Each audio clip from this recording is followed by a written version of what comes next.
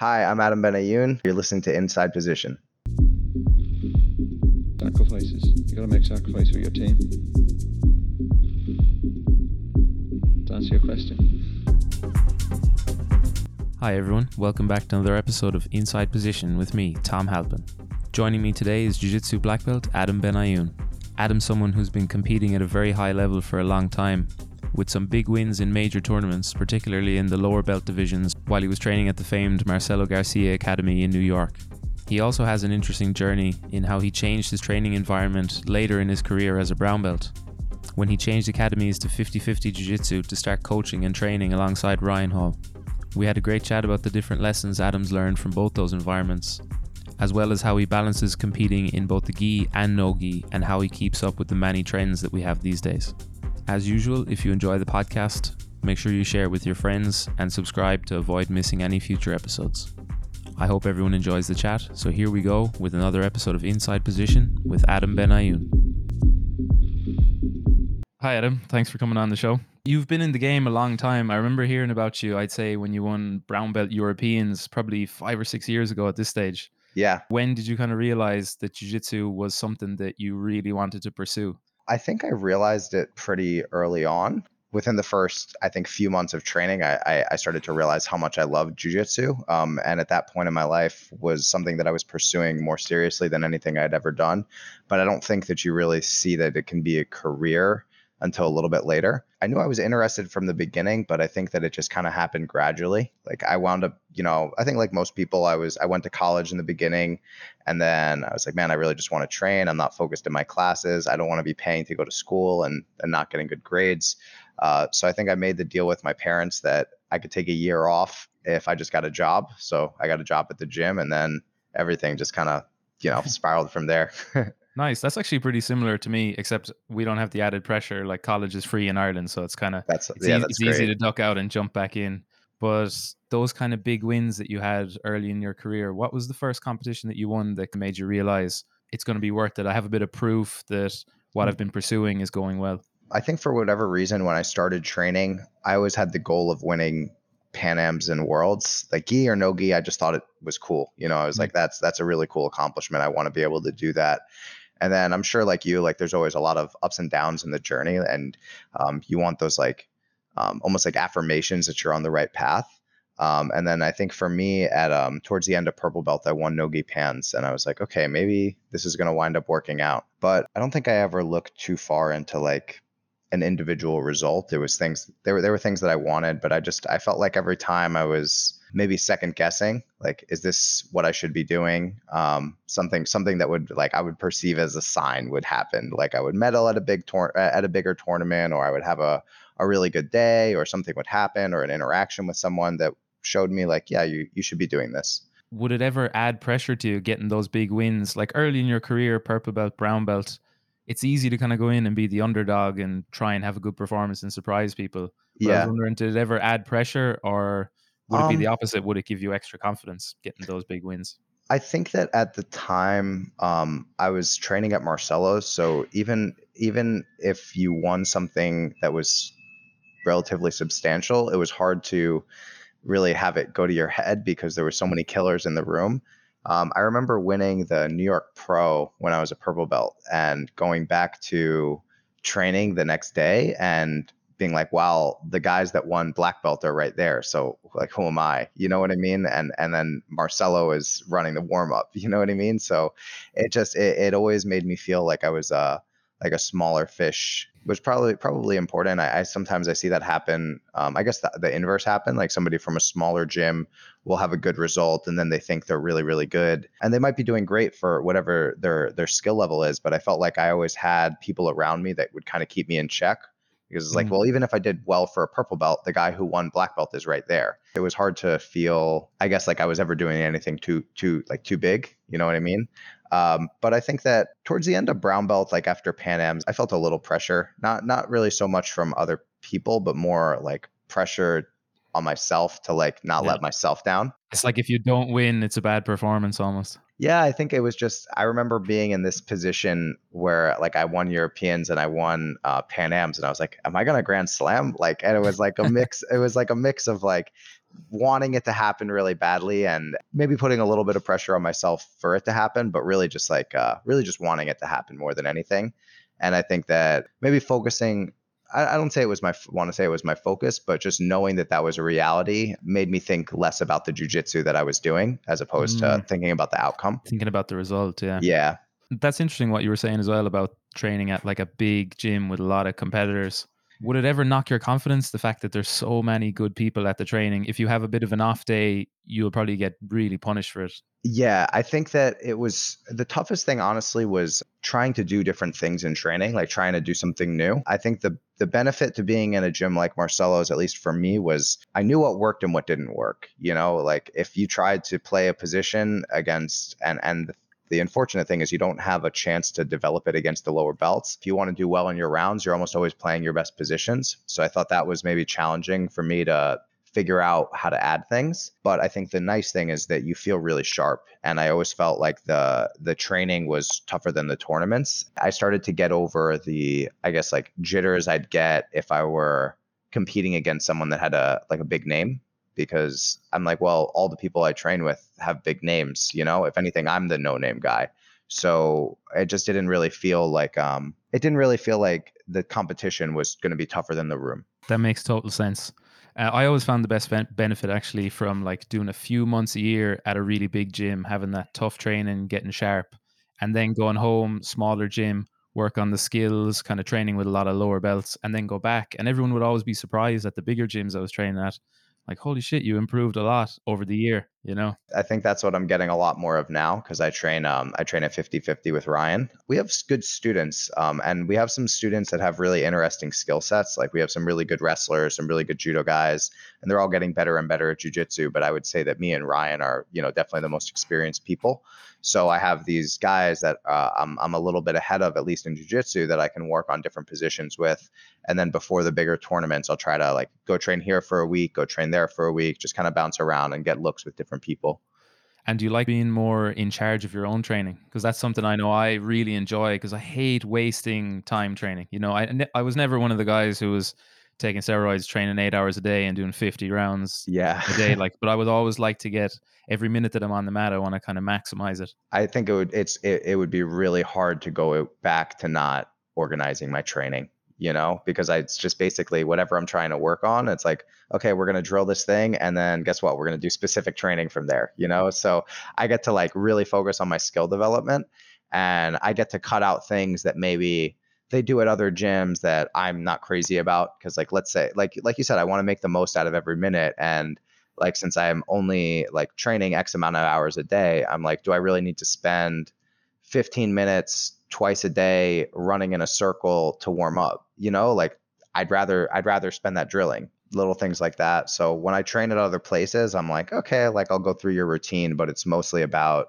seeing how the things that I've been developing hold up against the better guys there. Yeah. And how has the training been at Ryan's? He's definitely someone who's known as being like a big innovator and maybe thinking and doing things differently than other people. What are some of the things that you've kind of changed in maybe your training and your game since you've been there? Yeah, he's definitely, I've never really trained like with anybody like Ryan. I think he's probably, out of everybody that I've trained with, the most proactive about working on his weaknesses. While I feel like at most gyms, people tend to just do what they're good at, and they'll do what I feel like people, when they're developing their skills, obviously they're open to doing new things, but it seems like at a point people are like, all right, I found my game and I'll just keep working on that. What about all these holes that you have, and how do we turn those into strengths? So I feel like that's something that Ryan's done really well. And also just for me, he's given me direction as far as what I should be working on, because sometimes you're like, okay, well, I have these things I'm good at and I have these things that I'm not good at, but maybe I don't know how to fix that. Like if I knew how to not be good at it, I would just fix it, but sometimes if you don't have somebody to kind of guide you towards where you need to be getting better, it can be difficult. And I think at Marcelo's that I had some trouble with that, where, I would try to talk to the people around me that I felt like were mentors, where I'd be like, hey, like, what do you think I should work on? And I would get kind of general answers. And sometimes the answer would be like, well, you understand your game better than I do. Like, I don't play the Berimbolo game, so I don't really know. And I'd be like, well, that doesn't change the fact that you've been training for 20 years. Like it doesn't have to be Berimbolo. It's like, if you think I should work on something, like, tell me, And once you diagnose one of those problems, like let's say, for example, you realize that maybe my guard retention against distance passers is a bit off, how do you go about fixing that? What other guidance would he give you to actually start working on those things? We drill a lot, you know. Oh, yeah. Yeah, we drill a lot, and the way that he drills, I think, is different than most people. Is it more cooperative? Much more cooperative because that's how jujitsu works. I'd say our drilling is much more conversational. Like a lot of the time when I see people drill, it's just like you're like, okay, I'm gonna work on a leg drag from De La Hiva, and you'll have me set De La Hiva, and you'll drill your leg drag, and maybe you'll have me turn away at the end, and you'll look for the back take. But that's not really what happens. You know what I mean? So it's a lot more conversational. We're always setting like frames and defense, and I basically want my drills to be as layered as possible so that I can work through like a conversation. Because like if we start rolling, I mean, it might happen like rarely, but I'm pretty sure like I'm not going to beat you in one move and you're not going to beat me in one move. It's going to be a much longer sequence. So I'm like, well, how long can I extend the sequence when I'm drilling? If it's something I'm familiar with, like I'll probably be able to extend it many moves in. But if it's something I'm less skilled at, I'll like, I do a move, you do a move, I do a move, you do a move. And then I'm like, I'm running out of ideas, you know? So that's where we'll try to like figure out like, okay, how do we add pieces here? How do we figure out what we need? And where is this starting to fall apart? So he's been really helpful with that. And then I think also like he thinks about things that maybe I just think they're maybe not considered so much in like jujitsu specifically, like your structure, your alignment, your positioning, like how is your connection with the ground, things like that are probably, I mean, I know they're talked about a lot in like other sports and especially sports that people come up through the school system doing. But in jiu-jitsu, like nobody had really talked to me about like my gait or like my alignment or my posture. Let's say we were video game characters and we had equal skills.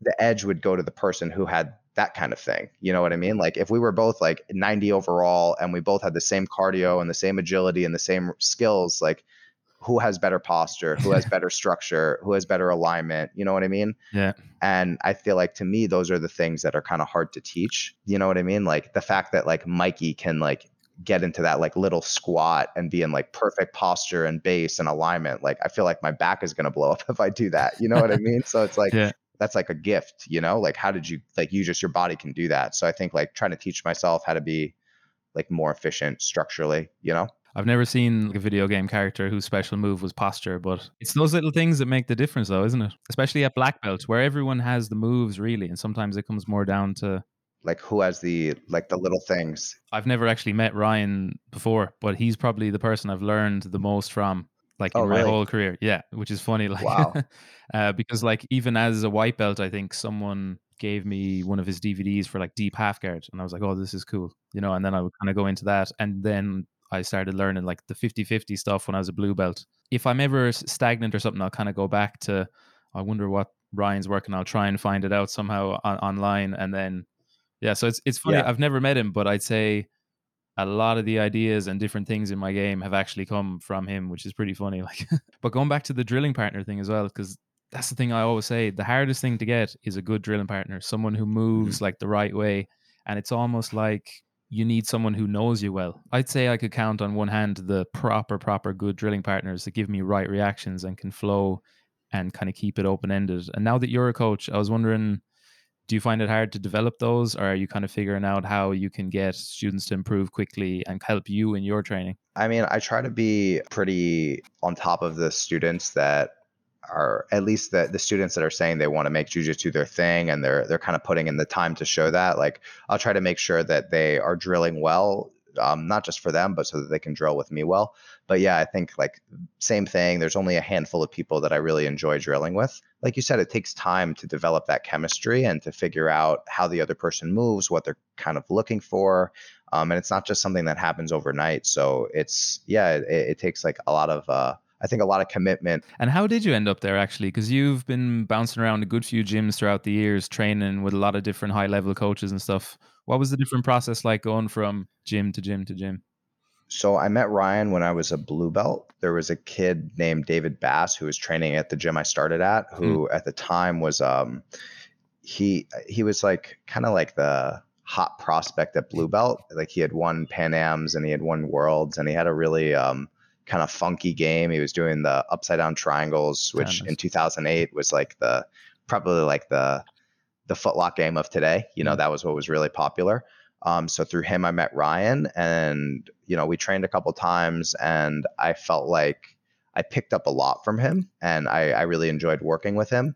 But we kind of went our separate ways, and I was training at Alliance New York, and he was doing his thing. And then as a brown belt, I messaged him just about maybe going out there for a weekend. Or I think he might have messaged me, but however it happened, we reached out to each other to get some training in.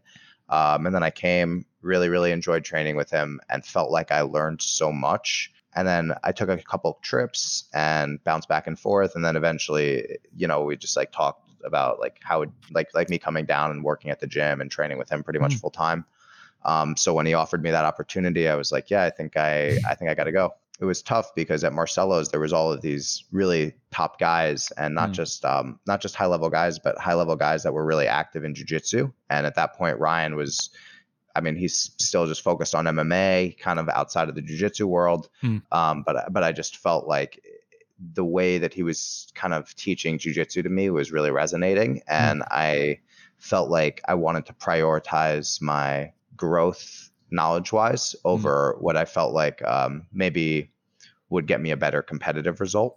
And sometimes it's just time for a change as well. I feel like it's good to bounce around to different gyms and not be too long training with the same people over and over again. Was it ever tricky funding all the different travels? Like, because I know especially as a lower belt, it can be tricky, like teaching, you're not getting paid as much, different things. Like, how was the struggle going through the belts like that? It's tough, bro. I'm sure like a lot of tournaments on credit cards. When I was in New York, I felt like I started to basically figure out how I could afford it. But the downside was that there was going to be no money left over for like the future, So pretty much all the money that I made teaching was going to my rent, and was going to paying for training, and was going to tournaments. Getting your black belt, obviously you got it from Ryan. How have you found the change from maybe purple and brown winning a lot, then getting your black belt? Has there been much adjustment, or has it just been business as usual?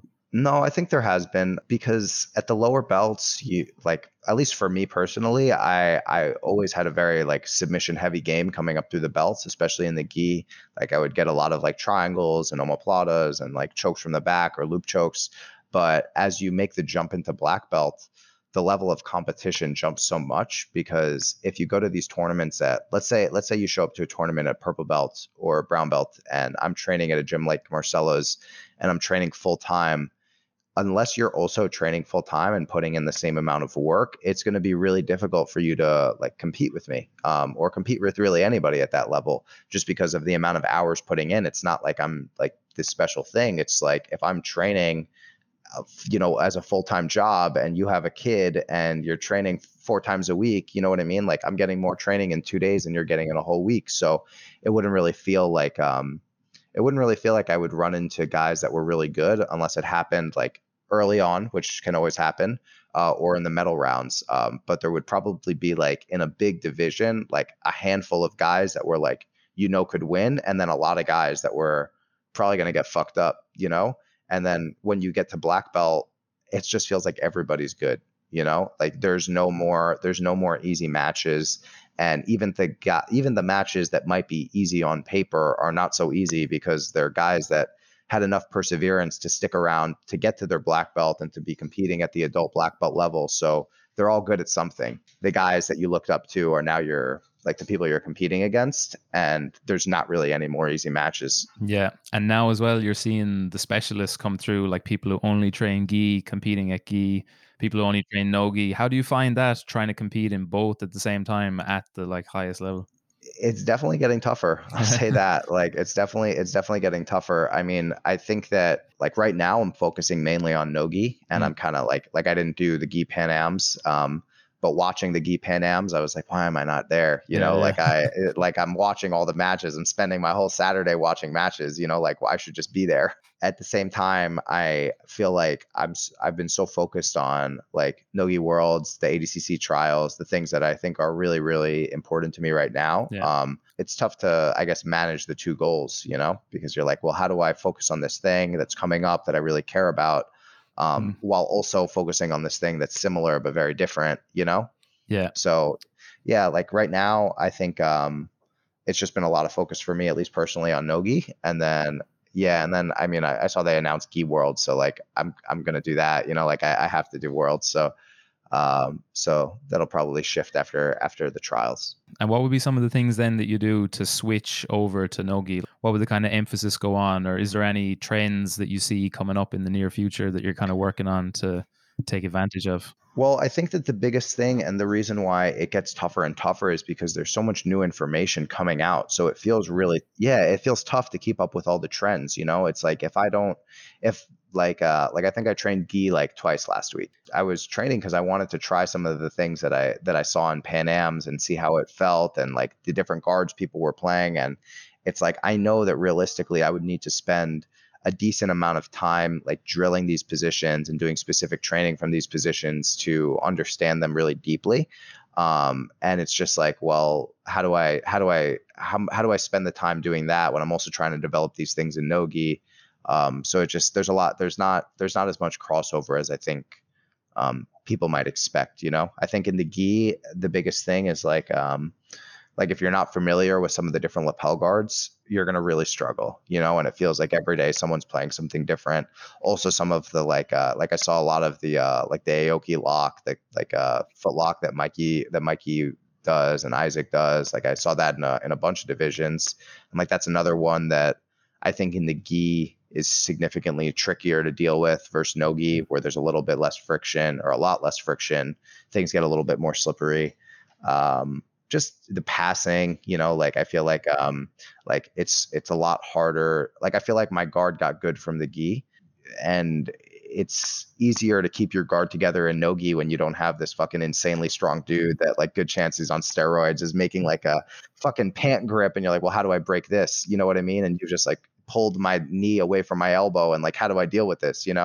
So it's just there's a lot to it. And then with Nogi, I feel like if you don't understand, like deeply understand what's going on with the footlocks, you're going to be behind. And it also the wrestling is like seems like more and more important every day. How did you feel like the wrestling? Like, did you realize that when you went to ADCC, or was it at the trials or before the trials? Coming up to the trials, I really believed that I could win, and I was saying, okay, no excuses now. I'll just do 15 minutes of wrestling after every single class that I'm teaching or training in. So it kind of adds up. It's very easy to do for 10, 15 minutes, and it added up to like 30 minutes a day for about, I suppose, maybe 8 weeks before the competition. And were you doing it like live rounds? More like active drilling like that. There was a couple of good wrestlers that trained at the SBG gym where Conor McGregor trained, and they would come and train with me few days a week. So I would just train with those guys small, and it would be like active drilling, but you can do it very intense. So it would actually almost feel like sparring, but it's clean, because I think doing a lot of sparring, I didn't want to get injured when I'm going to be pulling guard anyway. So I pull guard in most of the matches, but I found that it gave me, I was eager to come on top, and maybe that's something that I was missing before. So one of the strategies I was using was attack the legs, but if they defend and concede any bit of the top, I'm just going to come up straight away and try and like believe in my back takes and my passing and stuff. So that helped a lot. And now recently I've been trying to add much more wrestling, like just being much more confident with it, getting the posture in. And again, just kind of tipping away at it every day. Yeah. Because not getting injured is the biggest thing. I don't want to be scrambling too much with bigger guys. So I have a few guys that I trust a lot, but I really enjoy it actually. And I feel like it helps in all the other areas of the game as well. I kind of like the idea as well of being actually effective at least fighting a bit. I don't want to be only able to, it's kind of embarrassing for people to think you're kind of good at fighting and then really you're only able to like sit down and like scoot towards people, Yeah, for sure. I wish it was something I got into a bit earlier. And it goes well with the leg locks as well. Like a lot of the time people will turn and rip their leg out because they're afraid, and then you can just come up on a single leg, finish them. How do you feel like it's helped your passing? I feel like it's helped my posture and my kind of feel of closeness and confidence more than anything, really. Because sometimes with passing, especially in the no-gi, everyone is kind of good at leg locks now. So sometimes it's hard to have the confidence to like really pressure in on someone, get your head stuck in, get close. The mentality of it more than anything, I feel, has helped the passing. Yeah, I feel like it's gotten me to a point where I think I'm a lot harder to sweep too. That's the thing. Because it's like if they have to wrestle you down at the end of the sweeps, I felt like when I was a blue belt, I had I think it's honestly, at least for me, like probably like towards the end of brown belt and black belt that I started to feel like more comfortable passing, and almost having that like sense of pride with your base on top. Because like for me, when I was a blue belt, like I was gonna fight you really hard to not let you pass my guard, but like a gust of wind and I would fall over from top, you know. Exactly. So now it's like I'll try to like stay up a little bit more, because I'm like, well, I've been working on my wrestling so much. Like, why should you just get to score on me? You know? No, I definitely went through the exact same thing. And especially in competition when you're a bit more nervous than usual, like the legs would give out. Kind of sad really that you can, with a couple of little wrestling moves like that, you can shut down a lot of the jiu-jitsu game. It's nuts, right? We got some guys that at our gym that were like really high level wrestlers in college, and I'll roll with them and just like, this is bullshit, you know, that like you can just come up on a single and be like really, really frustrating to deal with like a year of jiu-jitsu, you know? Yeah. But the thing is grappling is grappling. And like, if you have 15 years of grappling experience, you're going to feel different. Even if you don't have a black belt, when you start to grab this person and touch them, you're going to be like, man, they know what they're doing, and they might not know exactly what I'm doing, but they have just a different kinesthetic awareness for their body and space and posture and balance and all these things, you know? Getting older in the sport, how do you change like your game and your training to adapt to that? I'm not saying you're old. I think that for me, it's just like, it's a big help that I get to design the training for myself. And I'm not just in this room where I'm rolling with like world-class guys that are significantly bigger than me all the time. So that's huge. And I think just being smart with my body, being smart with the way that I'm training, and also just, I think that a majority of my time training is spent on skill development, so there's less intensity behind it. But you know, when you start shifting into like, okay, I'm getting ready to compete, the rounds become a little bit, like definitely tougher, like more intense. I'm trying to push the pace more, and I think that takes more of a toll on me physically and mentally. So it's just making sure that I'm aware of when I'm doing stuff like that, and like I'm not just doing it to do it. I'm doing it for a reason.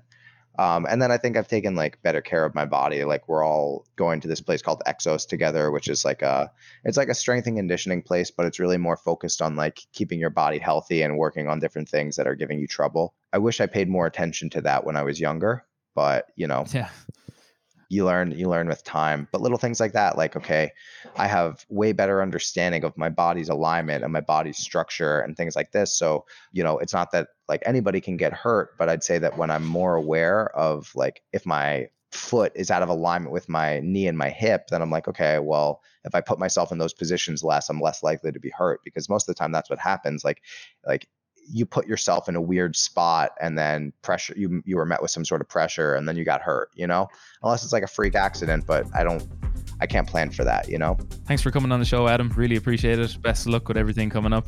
Thanks so much for having me, man. And we got to get you down here. Sure, it'll be great to train. Yeah, looking forward to it. Big thanks to Adam for coming on the show. I really enjoyed hearing about his experience in going from training at a very big academy to training at a much smaller one, and the pros and cons that came with that, as well as some of the things that actually ended up helping his jiu-jitsu in the long run. It was also cool to hear how it's been training under legends like Marcelo Garcia and Ryan Hall, and some of the things that they do differently and the different lessons that you could take away from training with them. We'll be back next week for another episode of Inside Position. There's some really big guests coming up, so I'd really encourage everyone to share the podcast with your friends if you enjoy it. So until next time, slán agus beannacht.